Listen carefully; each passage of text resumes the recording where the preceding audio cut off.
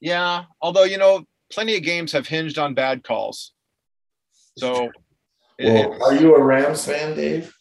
yeah, I guess I've been to a lot of Well, their games. you're the benefactor of the latest crap call 2 years ago in Oh, New Orleans. okay. Got you to Here's the the Super thing: Bowl. you've got to go back a ways, okay? Because that is actually Sean Payton's fault. Now, and I'll tell you why. No, I'll tell you why. All they needed was a field goal, right? Oh my God. Okay. So if they run the ball to the middle of the field, they've got a 40-yard field goal. And instead, he throws a pass, even before that pass, that's incomplete, right? He doesn't have to throw the ball.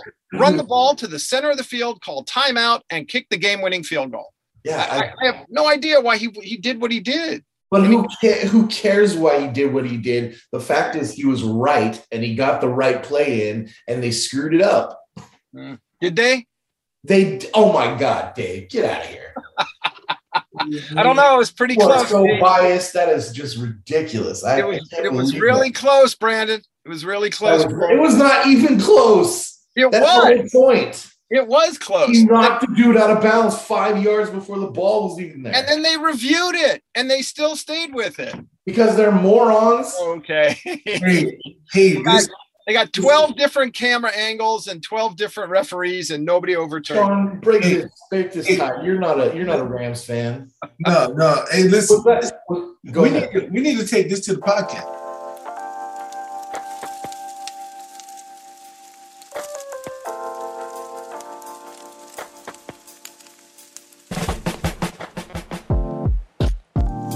Hello, and thank you for joining us on Building Greatness the Warrior Way, a Westcliff University athletics podcast. As always, I'm joined by our Dean of Athletics, Sean Harris. Yay. And I'm Shermdog, David Shermett, the head baseball coach at Westcliff University. Hey, Sean, it's great to talk sports with you as it is every time we have this opportunity. And today, no different, as always. And I say this every week that there's plenty to talk about, and more so this week because of our triumphant return to practice, to the fields, to the courts. And we actually are now in season with some of our sports. And so it's been a long time coming. And, our women's volleyball team is now back in action. We've got our men's water polo team coming up this week, as well as more women's volleyball. Men's soccer is in action. And at the end of the week, women's volleyball, again, we've got cross country coming up. And even those sports that are not fall sports that are considered winter and spring, are starting practice. So it's a very exciting time in our year to be returning to the practice and game fields and courts. And, so far the reaction's been unbelievable. We had a women's volleyball game against La Sierra last week. The turnout was outstanding. The energy, the noise level, it was exciting. It was fun to be back at the game and watching it live. Just unbelievable response we're getting. Hey, Shermdog. Hey, as my boy, Stone Cold Steve Austin would say, hail Yale. Stone Cold, baby. You don't know about no Stone Cold. Nah, I know who he is. You don't know. No. Hey, him and The Rock used to get the crowd going, but it just made me think, just how excited it is, right, for us to be back. Of course, I'm just, teasing, with the Stone Cold Steve Austin reference, but it's just electrifying, right? To get back, to say that we're even practicing and playing and having any kind of competition besides just beating on ourselves, right? Because it gets kind of old, right? Everybody knows, if you've been a part of sports, that build up to competition get a little testy, man. It gets a little testy. We've seen training camps. I know we was talking, we got some Rams fan on here. I know we had Aaron Donald and the Dallas Cowboy. I ain't gonna name his name because no Cowboys need to be acknowledged on this podcast. But hey, listen up. Hey, it's getting testy, and now it's time to compete. And I think we're geared up. We're ramped up. We got a great group of coaches, as always. We got first round draft picks, as I like to say. We got great administrators, a great university led by, Dr. Lee. So I think we're ready to get busy, man. We're ready to do it. Oh, absolutely. We've been itching to get back out there. We've had Zoom meetings, plenty of those. We've done our recruiting, we put our schedules together. It's just it's go time. And I know it's go time, sure. It's always go time. And something? Go time, sure. You know what I heard once? I heard that we stay ready so we don't have to get ready. I heard that once. Yeah. Hey, amen. And I feel like that. I mean, how you looking? I mean, you are one of our key premium sports since you coach baseball. How your guys getting geared up and ready to go? I know you got some new additions to your coaching staff, and I know you can't wait because the pandemic stripped you right in the middle of what some glory times that you was having. And it's almost been a couple of years ago. Ain't it sad to say that? A couple of years ago, you was in one of the biggest and baddest seasons of just competing and just whipping on some of our D2 competition up the street, Concordia comebacks and everything else. Beat Chapman after they came off of their hell of a season, and then COVID chopped you off at the knees. How are you feeling this year? Well, we were all disappointed, obviously, the whole world, not just us, but knowing what we had in front of us. We probably had a 35, 38 win season, looking excited because of our conference. I think we're a playoff team. We're a conference playoff team. And so, the players are ready to go. The coaches are ready to go. But there is one thing I want to point out, and this is something of which I am more proud than on the field. This past Friday, we had commencement, and baseball graduated 8 guys. And so, I was at commencement and working it and watching the graduates go through. That obviously is what it's about. Student athletes come because they want to play their sport, but first and foremost, the word is student athlete. Student always comes first. And you have ingrained it into our culture that it is our responsibility to help our student athletes get their degree. And when that happens, I couldn't be more proud. And of the 8 guys that graduated, 5 of them have returned into the master's program. And so that puts a smile on my face and fills my heart as much as what we do on the field. Now, what we do on the field has been pretty successful. So that's kind of the icing on the cake for me. And when we get back out on the field, I talk to my guys every day. Everybody is fired up. They played summer ball. Maybe they went to summer school. Everybody is ready to go. We can't wait to get back on the field. I've had all my discussions with the Great Park administration. They've afforded us the time and the fields that we need. And so we're ready to rock. We're still a couple weeks out. We've got some strength training and conditioning to do. But, I want to throw BP and hit fungos. I want to run the bases. I want to get back into it. We're so ready. We've had a couple of our coaches meetings. We've got more to do. By the time we're on the field, everybody is we're ripe. We are overripe. It's been so long. We're just ready to rock and roll. And as I know, when I speak with the coaches from the other sports, they are the very same. They just can't wait to get going. So it's been a long time coming, and we're all happy at this point that we can fire forward rather than having to kind of turn our wheels and stay in one place in terms of competition. So, well, hey, Sherm, I mean, it's music to my ears hearing you echo those sentiments because, as your Dean of Athletics, nothing makes me more happier than assisting student athletes who meet or exceed the academic standards, who achieve athletic success while demonstrating humility and character, that is desired, right? And all these things lead to graduation. And that's why I'm here, not just so I don't get fined, on this podcast, because this is clearly on the outer rims of my comfort zone. But I'm here to make sure every student athlete who we bring through the doors graduates, right? Earn that degree and get out there and get some, in whatever career endeavors they decide to travel and venture to. So it's great to hear how our culture is just ingrained in every aspect of what we do.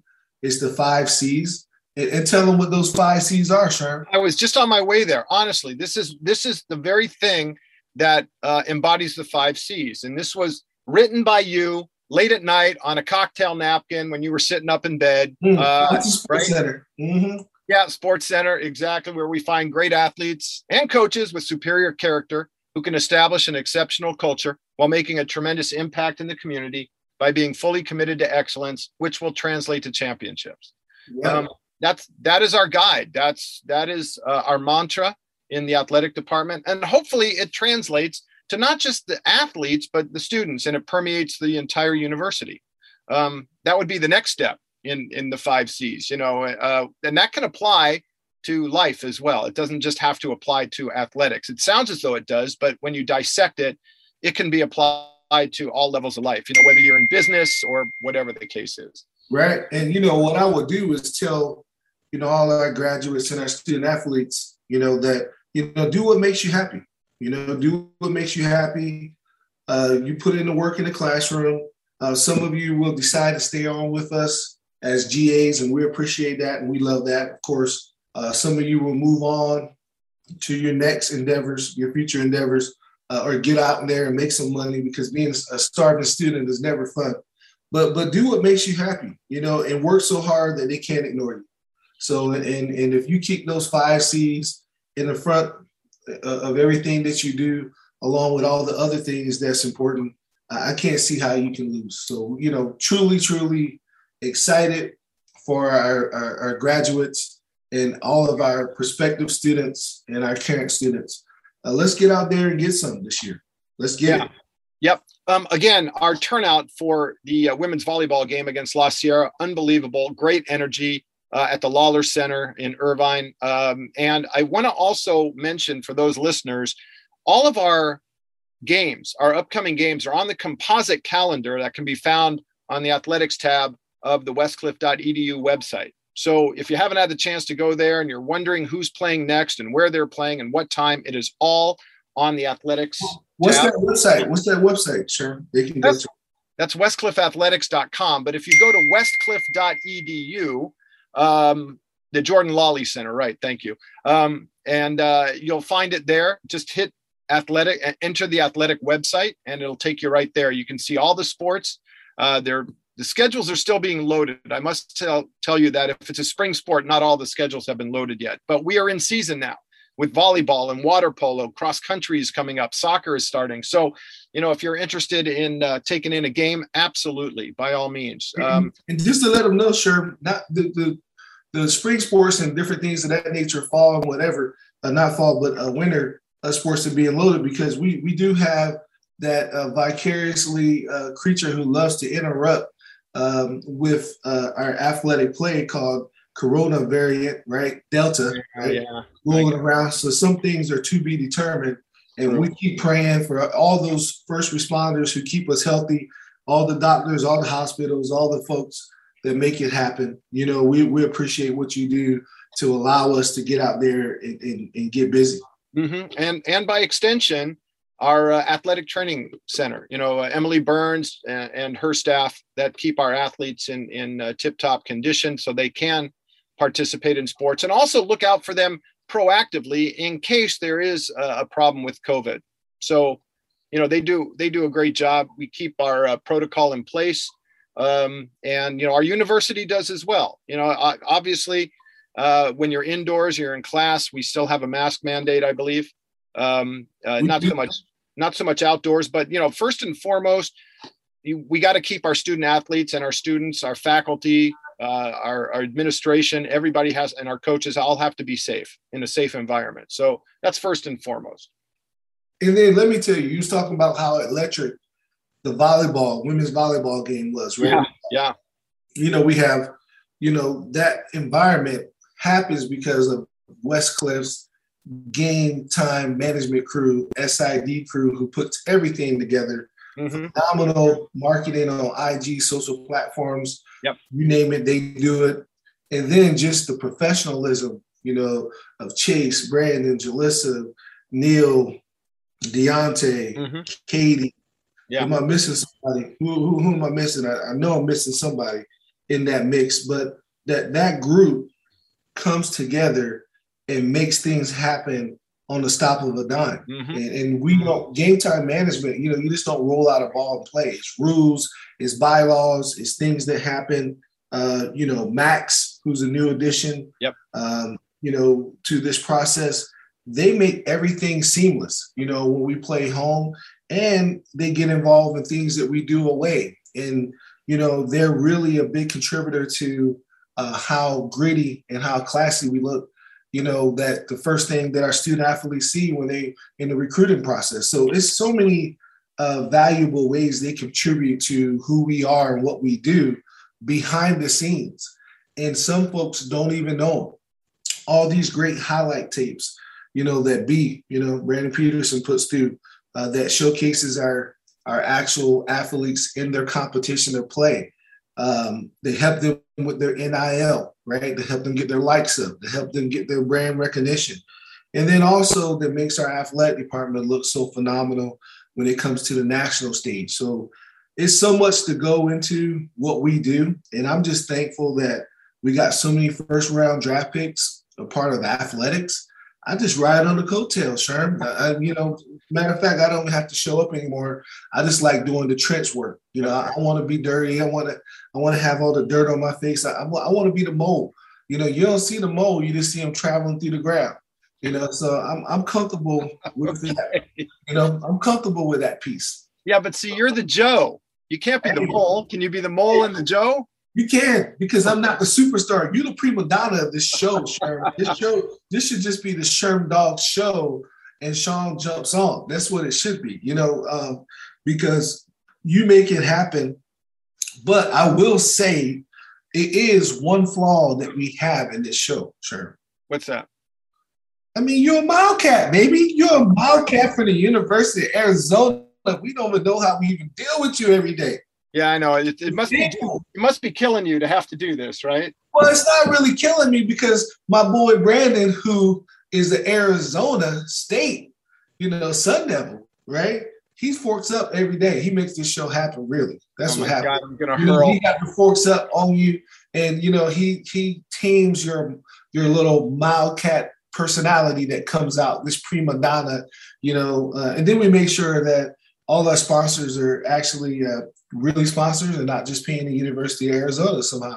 Because I know y'all take bribes. I think y'all take bribes. Or was somebody on a phone call or something? It's not my voice. You're not going to get my voice on there. I covered my tracks pretty well. Yeah, did half of the coaches kind of leave the university in some suspicious way? And what's going on over there? Okay. Hey, this is all I'm going to tell you. What's going on with your alma mater? I'm just trying to figure this out. I'm going to throw a diss at you right here.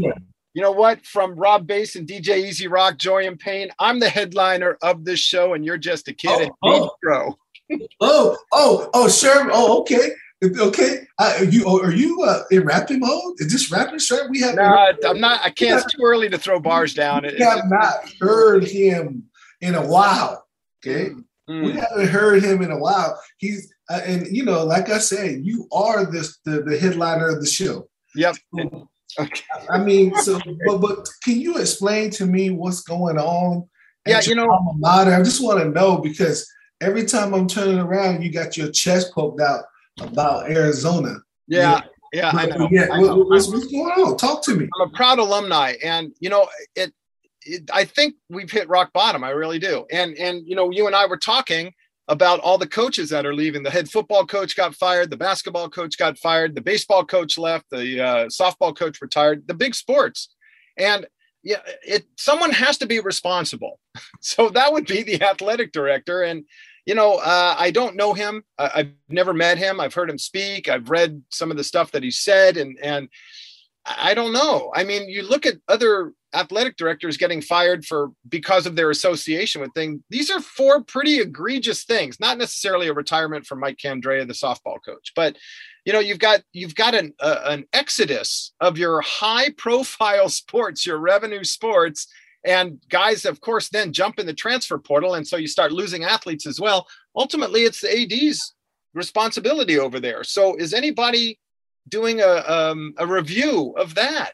What has happened since he's taken over? Because the guy prior to who Dave Hickey is there now, the guy prior left and went to Alabama. So, he was smart. He jumped over there. And I think that was probably the right move for him. But, Arizona has had a long tradition of sports. Some sports we do better than others, baseball being one. Golf is usually a good sport, tennis, swimming, all of those. Football, not so much. We're the only team in the original Pac-10 that has never been to the Rose Bowl. Every other team's been. Arizona has not been. And then we became a basketball school under Lute Olson. Yeah. So, hey, rest in peace. Yeah. Rest in peace. I don't know where that program goes now. I know we got a new guy in. You picked up a new guy there, and you was just smiling from ear to ear. Yeah, we robbed Gonzaga of a good guy. Hey, you use the right word because that's what y'all do. Y'all rob a lot of people. Ain't nothing you do above board. But I'm just saying, I just want to give you a couple minutes to defend the name, your alma mater, since we know they pretty much been in everything that's close to the trash as possible. And that makes it tough to defend. I mean, it's my alma mater. It's your alma mater. You're going to stand up for your school and you're going to do the right thing. It's just there was a point there where it was about as low as it could be, and it was hard to defend. It really was. Hopefully, we have the right people in the right places and we're going the right direction. But honestly, there's nowhere to go but up. So you say you got the right people that's in the right places to get paid so you can go up? Is that what you said? Did I misunderstand? Well, I'm talking about leadership. I'm talking about the coaches. I'm sorry. I just misunderstood. I'm not trying to hope we have the right coach. Oh, but you know what? Let's not talk about the Arizona State football program now being investigated. But, we don't have to talk about that because of violation. Here's the deal. We all know that they're getting investigated because misery loves company. And I'm sure – somehow, some way, in the public records, we're going to find Arizona dragging and sullying the name of Arizona State somehow. We already know that. Yeah. And, I wasn't going to bring this up, but there's 2 coaches under investigation at Arizona State who actually went to Arizona. So it's absolutely true what you said. I didn't want to bring that up and give you more fuel for the fire, but you're right on with that assessment. Hey, boy, I tell you, the roots don't grow too far from the tree, dude. Not too far. Hey, there's another issue. There's a lot of issues going on in sports right now, at all levels in particular. But there's one that I want to talk to you about. And again, when we talk about these things, Sean has no idea what we're going to discuss. I find some topics that we can talk about, and I just lay it on him without any preparation. So what you hear comes right off the top of his head. This past week, and this is I think this is a big thing. We're going to have to see how it plays out. But looking at coaching, we were just talking about coaching. Now we've moved on to the professional level. Jason Terry just was named coach of G League's Grand Rapid Gold. That's the Denver Nuggets G League team. More to the point, though, the Dallas Mavericks this past week hired as an assistant coach Kristi Toliver. I don't know if you're familiar with Kristi Toliver, but she is a standout from the minute she started playing basketball. She won a national championship at the University of Maryland. She was the number 3 overall pick in the WNBA. She's had a sterling career. She is 34 years of age, and she is still playing in the WNBA. She'll be 35 this year, and I got a chance to see her play. Yeah. She is a leader on the floor. She is amazing. Yeah. She's electrifying. She coaches people up. She don't coach them out. She coach them up. Yeah. Right. So they can do what they need to do. And just last night, they beat the Dream with a last minute back by Necker. Me with my WNBA ties, being the agent, I stay up on the game. Yep. And I thought that, she has also her dad is an NBA referee, right? Yeah. His name was George Toliver. Yeah. She comes from a great pedigree, and I couldn't think of a better person for them to hire for this job. And I'm saying, like, Dallas Mavericks, Mark Cuban, they're leading the way when it comes to women in leadership. So I'm ecstatic about this. Right. I think it's one of the best things that could ever happen. This is no charlatan, man. You know what I'm saying? She's legit. She's absolutely legit. She's a McDonald's All-American in high school. She obviously, led the University of Maryland. You're in your stomping grounds to a national championship. This is not a gender play. This is a lot of people, want to poke fun with gender, equity. I don't play no games when it come there, Yeah. And, that's what my grandpa, used to say, pop-out press, they call him peacock. But we used to have just a little story real quick. We used to play games, for Thanksgiving and different things like that. We would ask him, he was asked by one of my siblings, did he want to play? He was like, I don't play no games. He was really serious, hardworking man, worked for the county, did a lot of great things. My point is, Mark Cuban is not playing when it comes to getting his team ready for the next level. He has some big time hires here lately with Jason Kidd, with Dirk Nowitzki being, I think he's like a special assistant, like consultant kind of guy, right? They locked up Luka for over $200 million again. Yeah. He went crazy. He went ham, absolutely ham in the Olympics, right? And now you bring in Christie with all this basketball knowledge. I mean, I think it's a great move. I'm glad to see it. I'm glad there's no color lines. I'm glad there's no gender biases. I'm glad that it's just about old-fashioned hard work, sweat equity, meritocracy mentality. And I think that Dallas is on the way up. Yeah. Now, there's an issue, though, I do want to ask you about. Now, obviously, there's other women in sports who are on their way up. Becky Hammon in the same position, with San Antonio. Kim Ng, who is the general manager of the Miami Marlins. So there are women that are starting to make inroads. But here's my question. You've got Christy Tolliver, whose history in basketball is set. She's played every year since she was 4 years old, and she has been successful everywhere. But here's the thing. She's crossing over into what is predominantly a men's environment. She's going to walk on to practice. And by the way it's been explained is that her playing time with the Sparks will not interfere with her coaching time in the NBA. She about to get paid, y'all. She about to get paid. Because she's right at like $200 million a year, a season, a little under $200 million a season. No, you mean 200,000. Yeah. Now, but here's my question. Chances are she's not going to know all of the players on the team. Maybe she hadn't had the chance. Why wouldn't she? You don't understand the culture of basketball. She's a baller. She know everybody. Okay. All right. Well, let's say she has. Here's my question, though. How does she, at the age of currently 34, she turns 35 in January, she may have veterans on the team that have been in the league a long time, that are her same age or older. Are you talking about on the men's side? This is what you're talking about? Yes. Yeah. Okay. How does she garner respect? She garners respect coming straight through the door already. Everybody know who Tolliver is. She ain't no scrub. I don't know, but I think there's going to be guys that are going to look at her like, what are you going to teach me at this point in my career? Sure. What are you talking about? Nobody said that to Tex Winters. Nobody said that to Tex Winters when he sat on 2 championship sidelines and probably couldn't move, 94 feet. Nobody said that. I know, but see, this is a new person in the NBA.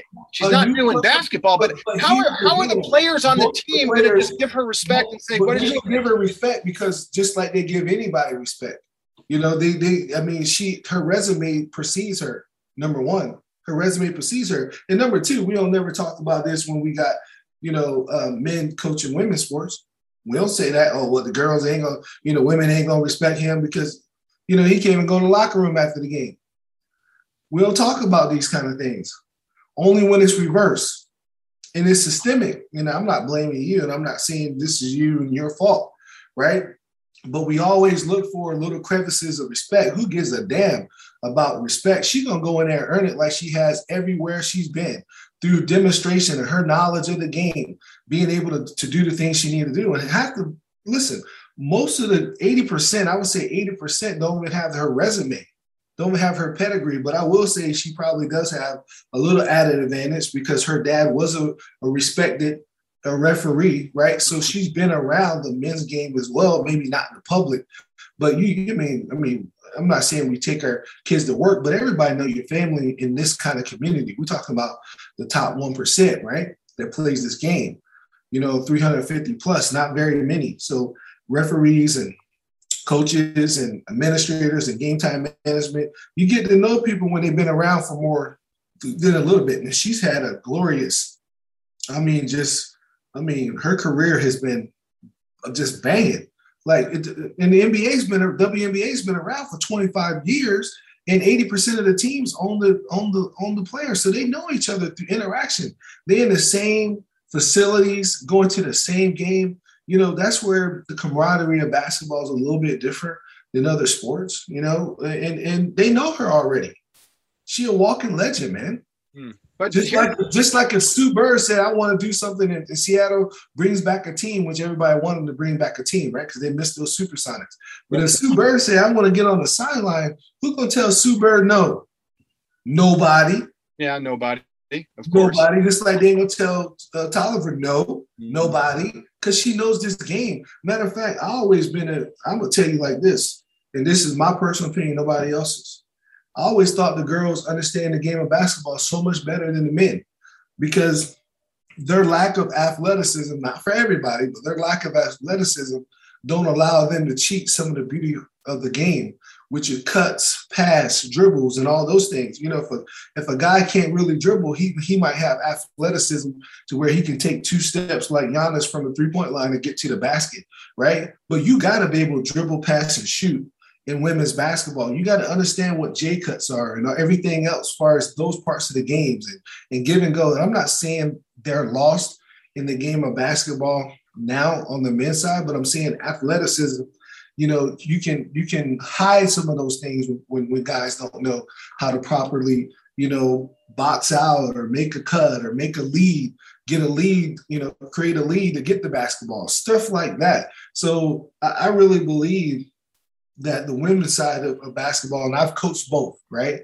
I've coached both of those things in high school, in moonlight a little bit, in the JC round with women's, and then, of course, 4-year universities with men's. And I would tell you the little nuances of basketball that's lost from women's to men's is the beauty of the game. That's why I love going to WNBA games because most of those plays, and I'm going to say about 99, 98% are made of plays underneath the basket. That means they're not going over for a dunk or plays over top of the basket, to where athleticism doesn't make a play. You got to be able to know how to chop your footsteps down and how to break into breaks and getting open and stuff like that. So those little nuances, she's going to be able to, teach some of the guys who have kind of compensated with their athleticism. Her footwork is impeccable. Women's footwork in the game is special. That gets kind of lost a little bit, from men's at certain parts until they lose the athleticism. Then we see who really been putting in the work when it comes to footwork and different things of that nature. So, I challenge a lot of people. If you think what I'm saying, if you want to call BS on what I'm saying from some of the just little intricacies of women's and men's, let's do it. Come on this podcast and I'll battle you. But women understand the game, from a cerebral level so much more than some of our men athletes because of athleticism, difference. Athleticism can fool you sometimes, but then when you lose it, then we see who remains in the league after 15 years, the Kobe Bryants, the impeccable footwork, the Jordans, all of those things. Vince Carter had to change his game. Ray Allen didn't start off just shooting corner threes, and that's all you know of. You didn't know the Ray Allen at the Supersonics where he was going crazy. That's Jesus Shuttleworth. You don't know who it is. You know what I'm saying? So, hey, she going to be able to come in and garner that respect because people respect the game. And if you respect the game, you got to respect her. Well, I understand what you're saying entirely. That's going to just, maybe the veterans on the team will take over and say, hey, you don't need a vet. She is a vet. That's what I understand that. But, it'll be interesting. I think it'll be interesting to see if they listen to her. Hey, why wouldn't they listen to her? That's their boss. That's their boss. Yeah, I know. She's got coach in her title, and so she that's should. Her boss. She right? should. Does she have any coaching experience? I'm curious. I don't know if she's done any coaching. You didn't say that when we talked about Steve Nash taking over Brooklyn. Oh, I said the very same thing. He's never had coaching. You was on the side of saying, because I was like, man, he got a really good deal. Yes. His first coaching experience, right? He passed over a lot of great opportunities. Yeah, but your point was, and everybody else's point was, well, he's a point guard, so he's an extension of the floor. So is Tolliver. No. That was not my. That wasn't you. My point was he had zero experience. That's what I know. The players wanted him, right? Because there were others there. And you and I talked about some of the great opportunities for coaches that could have gone there. And and coaches of color that got passed over. I remember the conversation really well. They did. But here's the deal, right? We all know Jason Kidd's there. Yeah. Hall of Famer, right? Yeah. And he's been around. He was head coach of Milwaukee. He has head coaching experience. Right, Hall of Famer. And he knows what talent looks like, correct? Yeah, I would think so. You bet. So he probably assembled this staff. He assembled this staff, right? Yeah.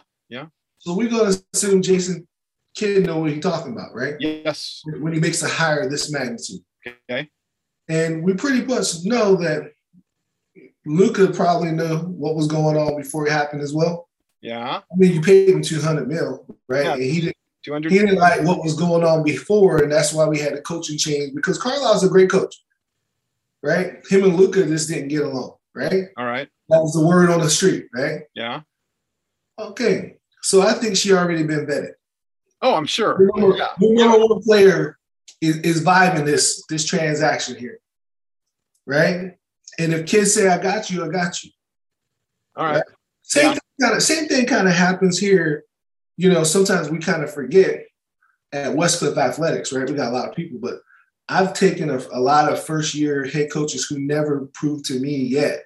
And some of them got to prove it this year that they can even coach at this level. Yeah. Yep. Right? Yeah. Now, they can look at me, and I chose not to be a head coach in my career because I knew I wanted to go on the administration side and kind of did it. But I've been a head coach at AAU and certain things of that nature. But I've been in the coaching staffs and in these great organizations all the way up. Like I started in the back of the bus on this thing, right? As a volunteer coach and worked my way all the way up to, Dean of Athletics, here at Westcliff, right?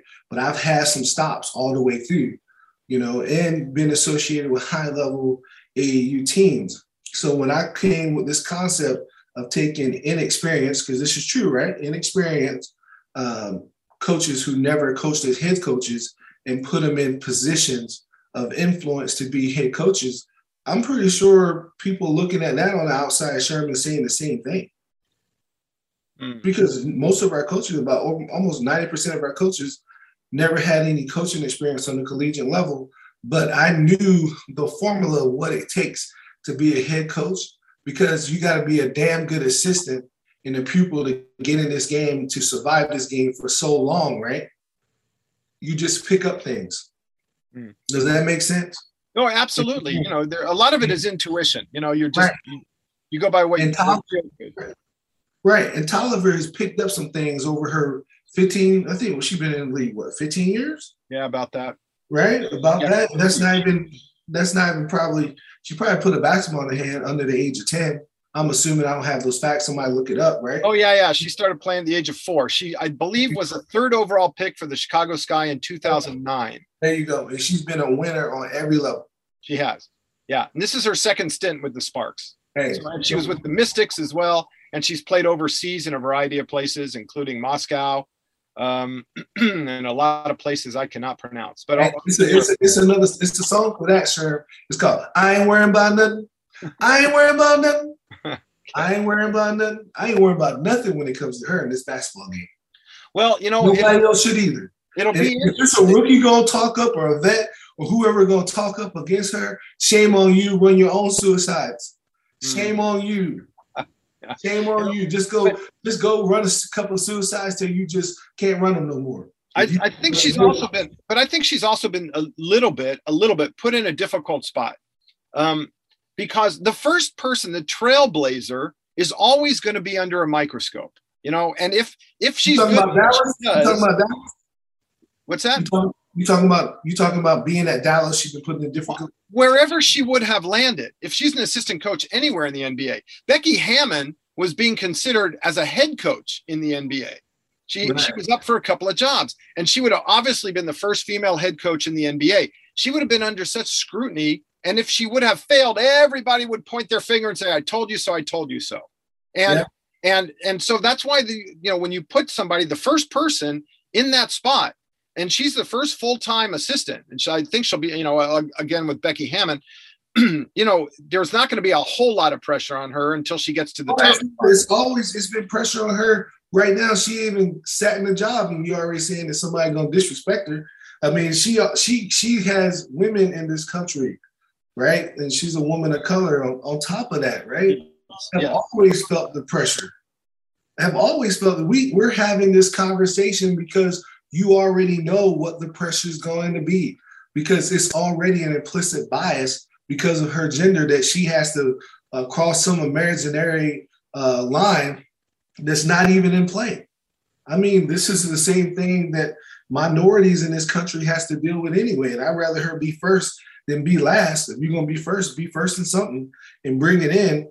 And we already know that people are going to always have things to say. She's always going to be under enormous pressure, but she has shown that she can handle that pressure, right?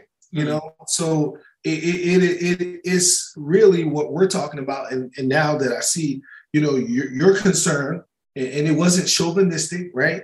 But you were speaking from a middle-aged white man in America, a Caucasian, right? And you know that your age group and your demographics have issue of taking any direction from women, period, no matter where it is, no matter the title or not, right? Yeah. Especially women that might be younger. So, sir, you are the expert in this. Why don't our Caucasian middle-aged men who want to be the majority in this America, right, don't like to take any kind of direction from women in leadership and women in position? Help me understand that. Ego. All right. I mean, look, let's say, we know, let me not let Cuban off the hook. We know Cuban had to clean this up because Dallas has had some sexual harassment issues, right? Yeah. And been really faulty when it comes to women in their culture at Dallas. So this helps him out a whole lot. She's deserving though. Yeah. Right. But this helps out his image to turn the coin, and he actually owed women more than this. So hopefully he's doing some philanthropy and some other things that's educating chauvinistic and bad behavior in the workplace when it comes to women and minorities and so on and so forth. But hey, to this point right here, because I want to put you in the frying pan, because you always put me in the frying pan. Go ahead. I want to know, why is it so hard? You said ego, right? That Caucasians don't want to take any direction from women. So I want to know, because our past president was talking about taking back to the 60s, right? In suburbia, where women was barefoot and pregnant. That was his reference, right? Right. But this same behavior, implicit bias, systemic behavior that has plagued women for being in authority or positions of authority or power is an issue, right? And she even walked through the door, and we already saying that you already know it's going to be issues because that's based off of your personal experience of being with your peers. And I'm not saying you feel the same way as they do, but tell me what you know about a middle-aged Caucasian man and how they're going to put some handcuffs on her coming through the door, because it's already scuttlebutt talk right now, water cooler talk right now for us right now. And she even walked through the door. So what else can she going to run into ego? What else she going to run into? Absolutely. But, I want to point out that there's a larger issue here. It's not just with Christy Tolliver in basketball. It could be at any company anywhere because you could get passed over and a woman could get put in a position of authority and now you have to answer to her, or whether you get passed over or not, your boss might just be a woman, or maybe, she started the company and she's the one in charge. And it doesn't matter if it's sports or in business or wherever it is. Yeah. But you're absolutely right, though, when you're talking about race as a concern, it might be age as a concern. It might be obviously gender. In this case, it's gender, because you brought this topic up. Yeah. And you're speaking from that perspective of a middle-aged Caucasian man in America. So you said the first thing she's going to deal with is ego, and that's not necessarily going to be in the craft of basketball, that's probably going to be in the front office. So she got to deal with ego. What else she going to have to deal with? So you don't think she's going to deal with any of that at the player level? I think the game is a meritocracy. You have a lot of different minorities. This is 80%, 85% plus without me looking at statistics, right? Of majority African-American, right?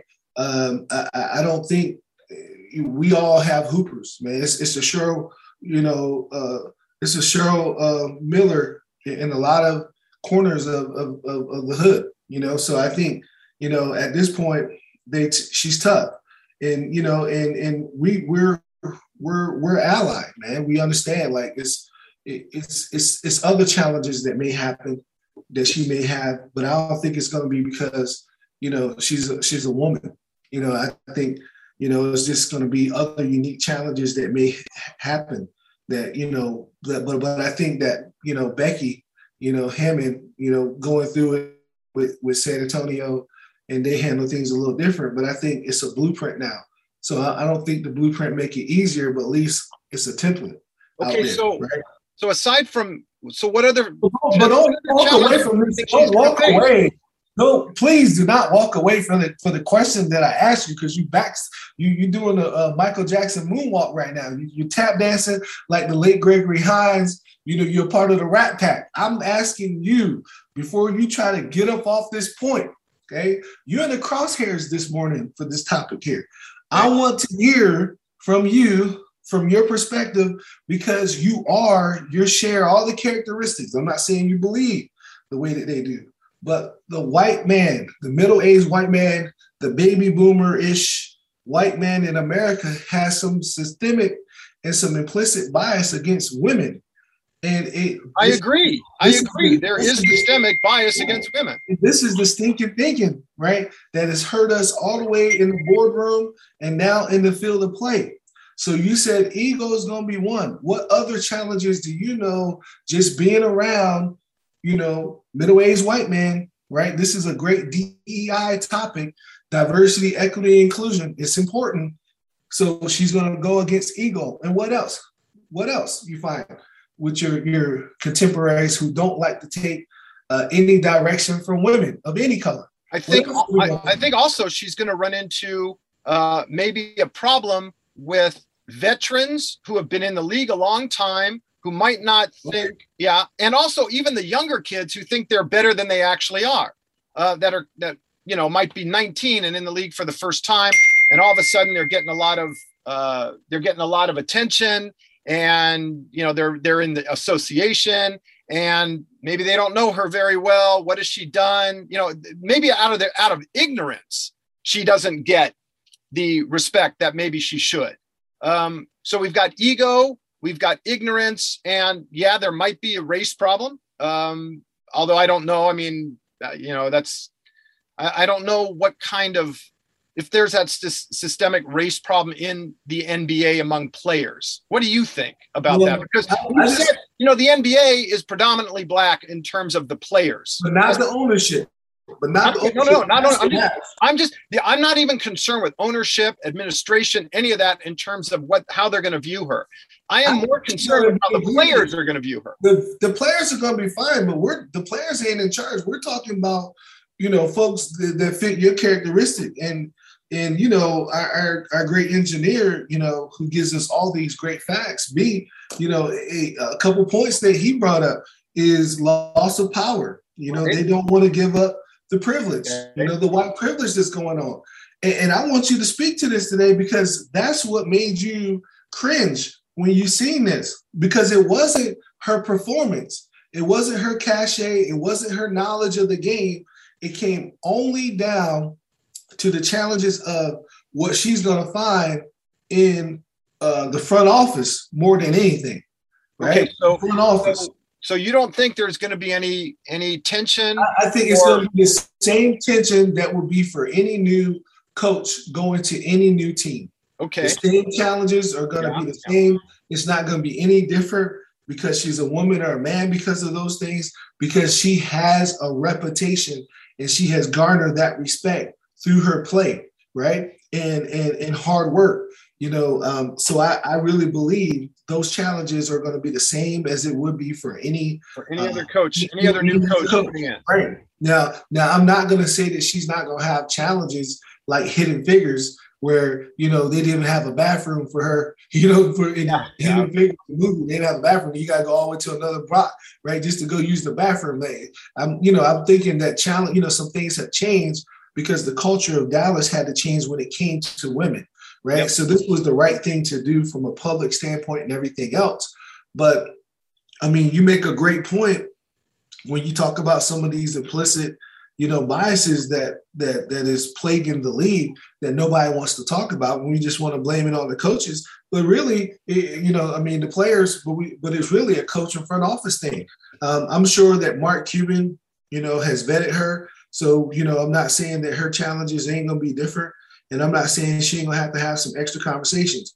You do that every time you take over the helm, right? And it's going to be, you know, a situation to where, you know, we'll see how Jason Kidd, you know, treats her on the staff as really valuing her input, right?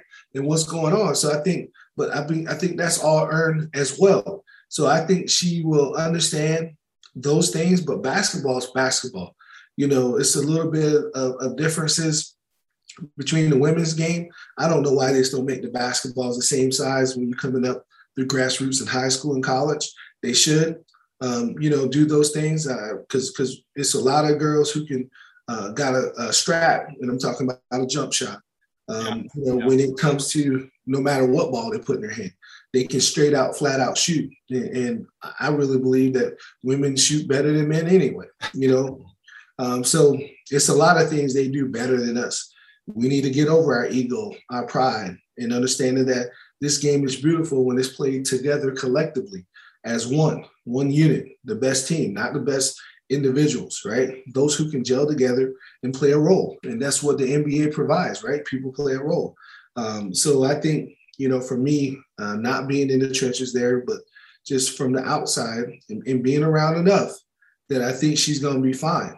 But I think you touched on some of the challenges that, you know, some fans, right, is going to have, you know, with the team now, because they share your they share your characteristics as far as being a privileged, middle-aged, you know, Caucasian white man in America that don't want to see a woman on the sideline for no shape, form, or reason, only because they have gender issues. But let's expand that a bit. I don't think it's just middle age. It could also be younger, you know, 19, no, 35. You know, I guess bias has no bias. It can affect absolutely everybody at any time from any direction. I guess I just picked that up because, you know, because I'm white and I'm middle-aged. But you are those things. Those things are accurate, right?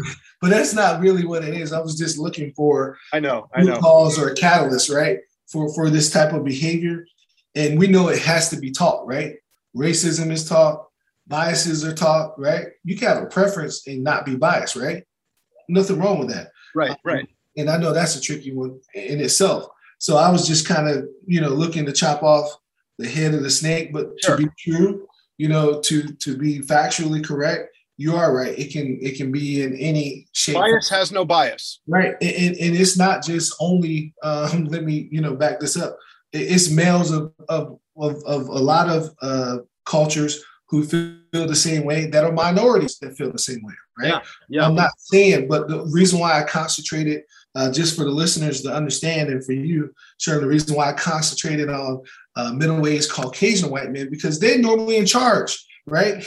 So the black guys and the minority people who maybe feel the same way, not many of them in charge to have that influence, right? The impact of influence as the white middle-aged Caucasian, you know, male in America. So that's the reason why I chose that specific thing. And I could be completely wrong. And if we have evidence of anything else, I do a correction of error and I say, hey, let me educate myself more and look at it differently. But I don't see too many brothers owning teams in the WNBA. I don't see too many brothers that are GMs, right? And I see one person of color and he happened to be African. He ain't even American, right?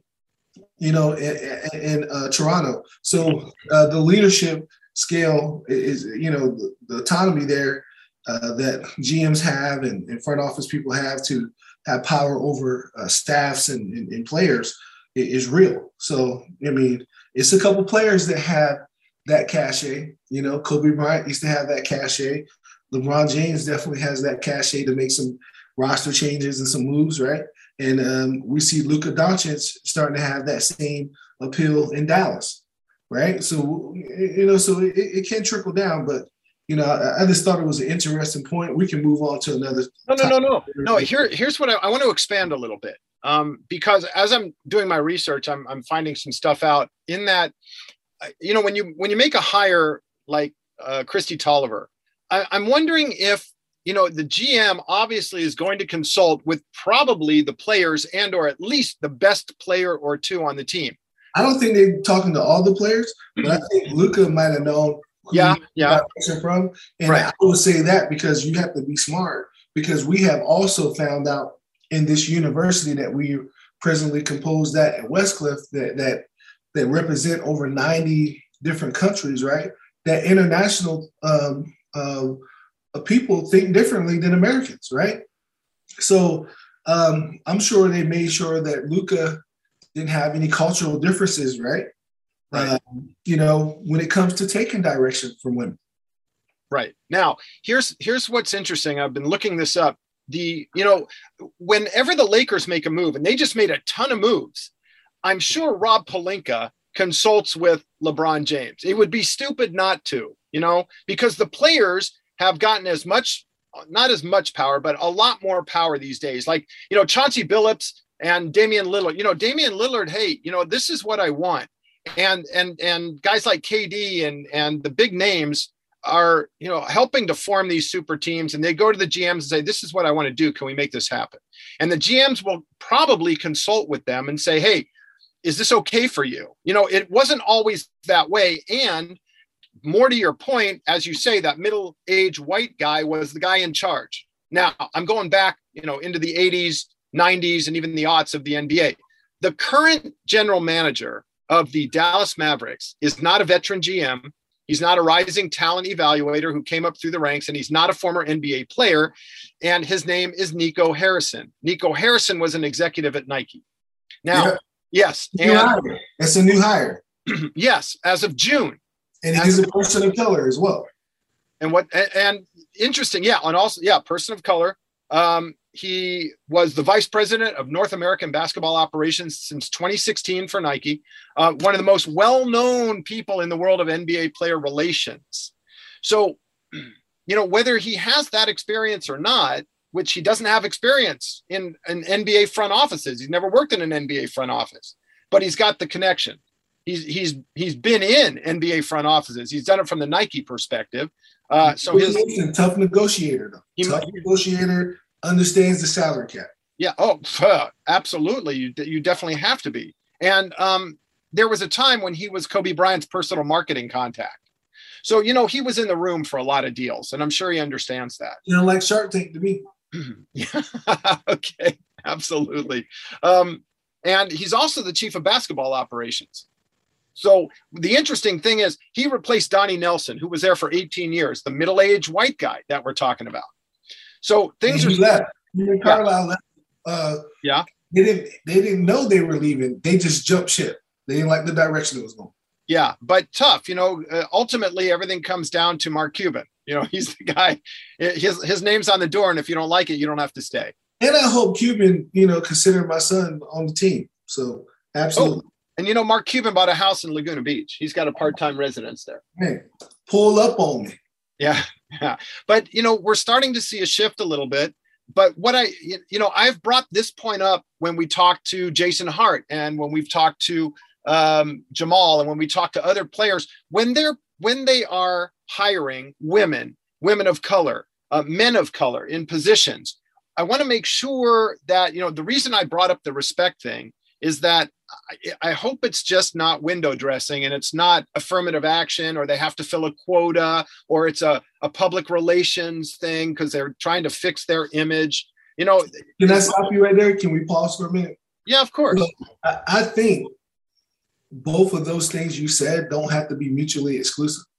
I think you can fill a quota and still have someone deserving of the job to fill it. So I don't think like because we had to fill a quota, all of a sudden the candidate or the applicant or the prospective person that we put there is now boo-boo because we had to fill a quota. You can still fill a quota. I don't say that when cops on the freeway and we know it's the end of the month and they writing these tickets. These tickets they're not fake tickets because they got to fulfill a quota.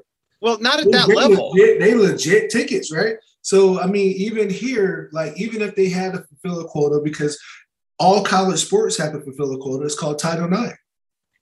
Title IX is no different than affirmative action.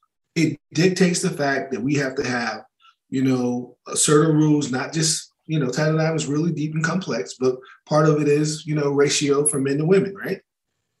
That's a quota. Yeah. But see, also, we don't just go out and get trashy athletes to fulfill that quota. No, that's true. It doesn't take away from one or the other. So I just want to make sure that I just want to state that point too, because people do feel the way you feel, there, Sherm, and it was kind of a micro message. It wasn't something that you said in general, but it was just implied that because we got to fill a quota is the reason why, now it makes the hire looks different. It shouldn't. Right. But I said, I hope it's not. Yeah, but what I'm saying is, even if it was, what I'm saying to you is, my point is, even if it was to fill a quota, it doesn't matter because it still is a gap in the process. That's what I'm saying.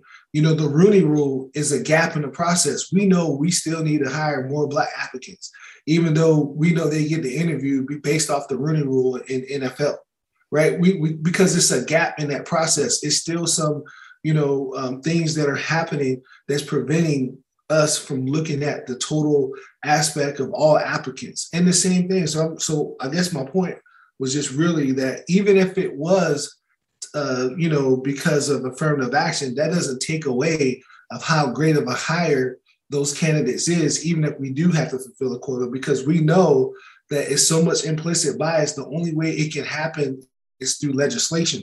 And that's the same way that we run this country. Like people wouldn't stop at a stop sign unless we put some emphasis on it, right? And put in legislation. If we just put stop signs up and you had your own choice if you were going to stop or not, people might not abide by those things, even though we know stopping there will save lives. So, that's my point. But let me let you finish your point. No. It as I was saying, first of all, at that level, that's the highest level, the NBA. As a coach, how much higher can you go? Maybe the Olympic team, but a lot of the times the Olympic team coaches are the NBA coaches. And so, or the very top college coaches. So when you make a hire at that level, you should know what you're doing. You got to put the right person in the right place, not just to fill a quota is what I'm saying. That's why I hope it's not just that. You need somebody who knows what they're doing at that level, because if they fail, there's going to be a tremendous amount of scrutiny on you, which there might be anyway. When you're a trailblazer, you just have to incur the scrutiny because you're the first person to do it. It hasn't been done in history, and all of a sudden it's being done. So people are going to be watching you. Jason Kidd, as a head coach, we've talked about him. His first assistant is Daryl Armstrong, African-American. His second assistant is God Shamgod. Also, he's a player development coach. And now Christy Tolliver, he's got the right people in the right places. We'll see. I mean, I hope he's got some great players. They might be one move away from getting another marquee player that can really go alongside Luka, just because of the way free agency has gone this year, and $1.5 billion has been given away to players, and they're still getting votes coming out of the West. They're still probably one player away from getting over the top. I don't know. I don't know that anyone's going to get by some of the elite teams. We still have to talk about the Lakers and their average age of 35 years among players. But at that level, they're changing the narrative with people of color and women in those positions. I mean, Kim Ng, the GM, the first female GM in any major sport, I'm try to include the WNBA in there because they're going to have female GMs, but the first in particular in Major League Baseball. she will have a great deal of scrutiny. But the people that know her will say, look, she's done this for 30 years. She was an assistant for 30 years with the Dodgers and the Yankees. And that's why Derek Jeter hired her. She was at the Yankees when he was there. It's obviously number 2, baby. Kudos to the pinstripe number 2, the best.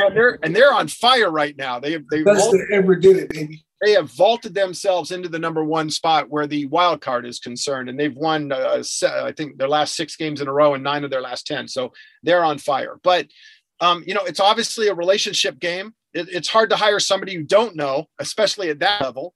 And so they probably have the right person in the right place. There's going to be a little bit of scrutiny, of course. You said probably, but you just gave me 30 seconds of accolades of how they just voted themselves in contention for the wild card. And then you said probably that she might be successful. She's successful right now. Do we not forget where the Marlins were? Yeah, the Marlins are still struggling this year, but I understand that part, but I'm talking about where they were, like how dysfunctional they were in the front office. Yeah, they were that. I mean, the moves everybody thought was crazy when Jeter did it.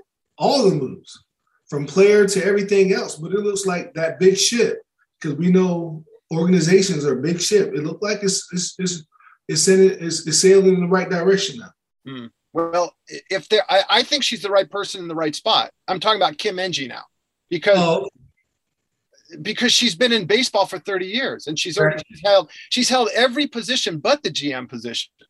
And so it was a natural thing. And when she got promoted, there was a lot of support for her. Yeah. And you know what? It's really bad form. It should be, right? Yeah, absolutely. And it's really bad form to come out in opposition. You're going to be in the minority and you're going to make yourself look like an idiot. Open mouth, insert foot. So they're looking for cancel culture too. So they can't do both, right? Say that again. Sorry. No, I said, so the cancel culture is so high. Oh, right. Do you think it's people who actually wanted to say something but knew they couldn't? Yeah. Oh, absolutely. Don't you think so? Yeah. I was just wondering what your perspective was. Absolutely. We might see like some video evidence or some footage like we had an ESPN roll around, right? Where somebody had something to say, but it just wasn't a hot mic. Is this going back to DeAndre Ayton? No. Taking it all the way back to Sean Miller now. No. I was talking. No. Now we've come full circle. I can hear the smile in your voice right now. No. I mean, I'm glad you took it there, but I wasn't thinking about that. Oh, okay. Who were you talking about? I was thinking about Maria, who left ESPN. Oh, Maria Taylor. Right. Okay. All right. Deal, right? Because that was more gender conflict, right? Between her. Yeah, ESPN does not have a great track record when they're hiring females, and also. But what I just said that just to allude that it may be some women who were doing it before some of the other ones who didn't get it wasn't their timing, right? And they could be upset as well, spilling fuel on a fire that shouldn't be burning. That's all I'm saying. Now, okay, I understand that makes sense. And hey, this past week, Jackie McMullen, longtime ESPN contributor on television, does the games, has announced her retirement. Yeah. But as you turn on, if we're going to talk ESPN, you turn on the TV and frequently there are 2 female anchors doing Sports Center. They usually have 1 male and 1 female, but they've diversified a great deal, and that's because of hot mic takes. The hot mic is bringing people down like crazy. The mic's on and people don't know. But, they once something comes to light, then they have to do their PR. They've got to correct it. But, they started doing that. You go back, women in sportscasting, and that's a whole other podcast, goes back to Phyllis George, and people in the 70s. There were women, but, it was few and far between. And so Doris Burke, DB, is one of my favorite analysts. Yeah, she's I don't great. think she get enough, and for them to relegate her in the finals to some sideline action, I'm not happy about that. I think she's better than anybody. She's got an incredible voice, speaking voice, I might add. Speaking voice and a hell of a career. She put her dues in too, so she needed to get bumped up, as far as I'm concerned. Yeah, and then there's Holly Rowe, and there's Lisa Salters, sideline reporters all. And there's more. Obviously, there's people like Ashley Brewer and Linda Cohn are doing the desk. Tony Collins, and I'm forgetting a few others. I'm sure I am. But they've started to do right, obviously now, and it's still such a male dominated society, sports in general, you know, and because most of the sports were started by men. You know, some of these sports that are 100 years. So we say, we don't know how many that men had to be the anchor, because back then when women came up with great concepts, they couldn't be the face of this thing. Yeah, that's true. So many different companies that we can talk about, to where even the whole thing, I think, oh man, what was the car company? I couldn't think of it now.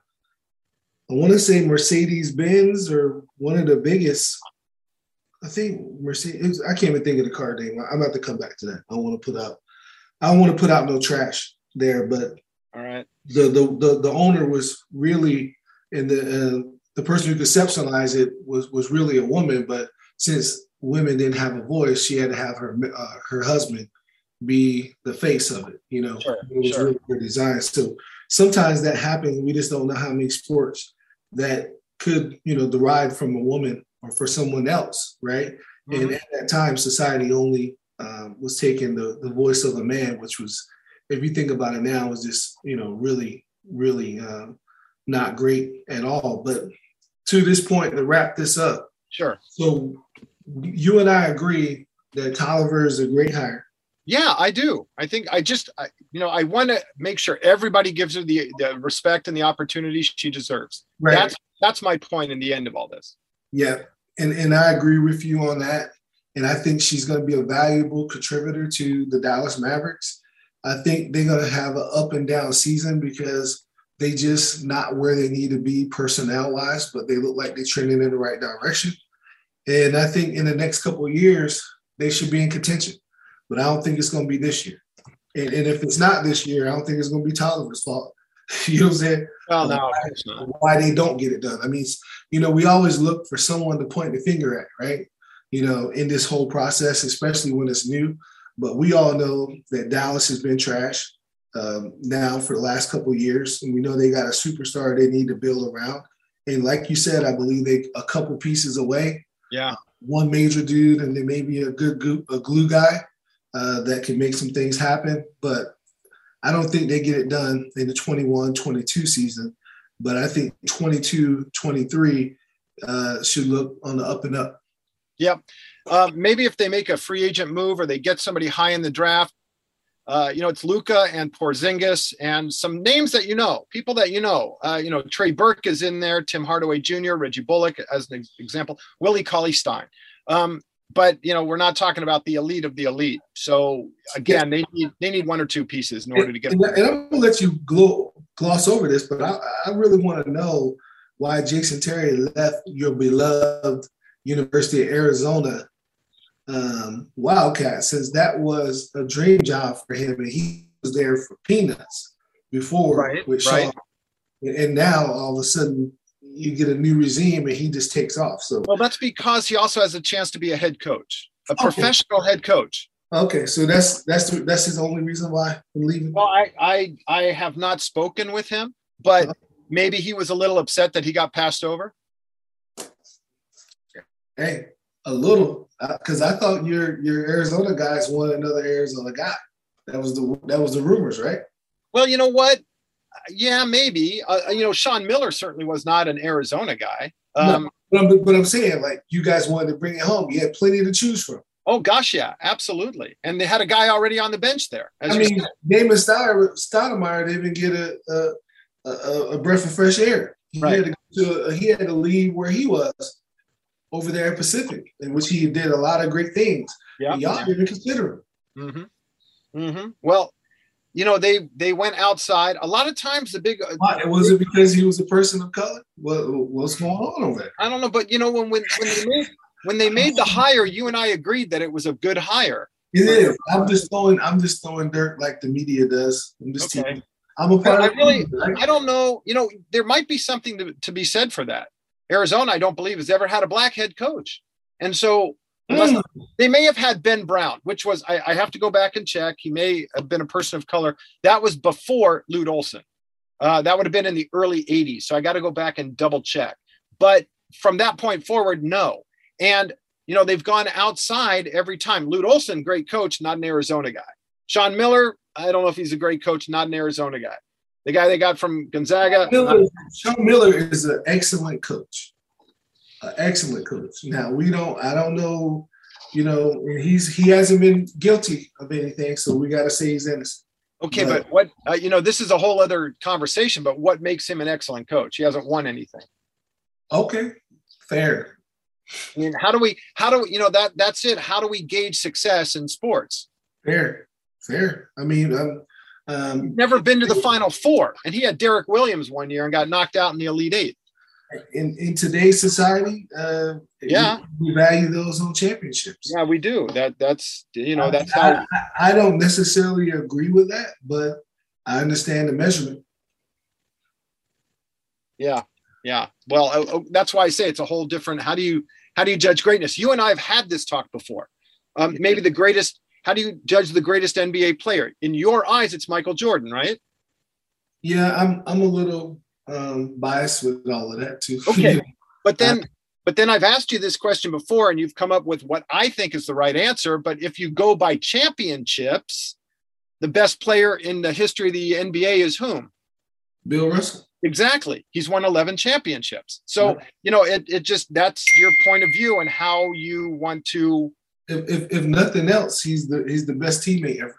Oh gosh, yeah. I mean that they dominated the 60s. They won just about every year, and it was only 8 teams. I get it, right? Yeah, so, and Wilt Chamberlain only won 2 championships. And he was there at the same time, and not taking nothing away from Wilt. Maybe we can't say that we can't say that Wilt was stifled because they changed the rules on Wilt because he was. Yeah, they did. Yeah, they changed the rules because of Wilt Chamberlain. That's how you know you're great, when you affect the sport. Well, we never got a chance to see him be all he could be. Because that's true. That's all. Yeah, that's true. All right. Well, as I say, we've got a lot of topics for future podcasts. This one was a spirited one, and I always appreciate that from you. Most of the time, we are in agreement. We do have our differences where the Arizona universities are concerned, but you know what? I take that with a grain of salt and in good. I mean, it's no disagreement when Arizona State is 1 and Arizona is 0. I mean, oh my goodness! I wonder if it would be like this if our excellent ace producer Brandon went somewhere else. But I have a feeling it's mostly because of that. You know what? I neither can confirm or deny. Okay, I'm just here so I won't get fined. That's it. Okay. All right. Well, hey, thanks again. Always a good one. Looking forward to the next one, ladies and gentlemen. Thanks for listening. We'll catch you again. Yeah. And as always, I would like to thank my guest host, our Dean of Athletics, Sean Harris. Yeah. And the gentleman who makes us sound good each and every time we do podcasts, that is Brandon Peterson, our sound engineer. Beep. And don't forget to subscribe wherever you download your podcast, and please leave a positive review on Apple Podcasts. It helps us get the word out about Westcliff Athletics, and we thank you for your support. And keep an eye out for the next podcast.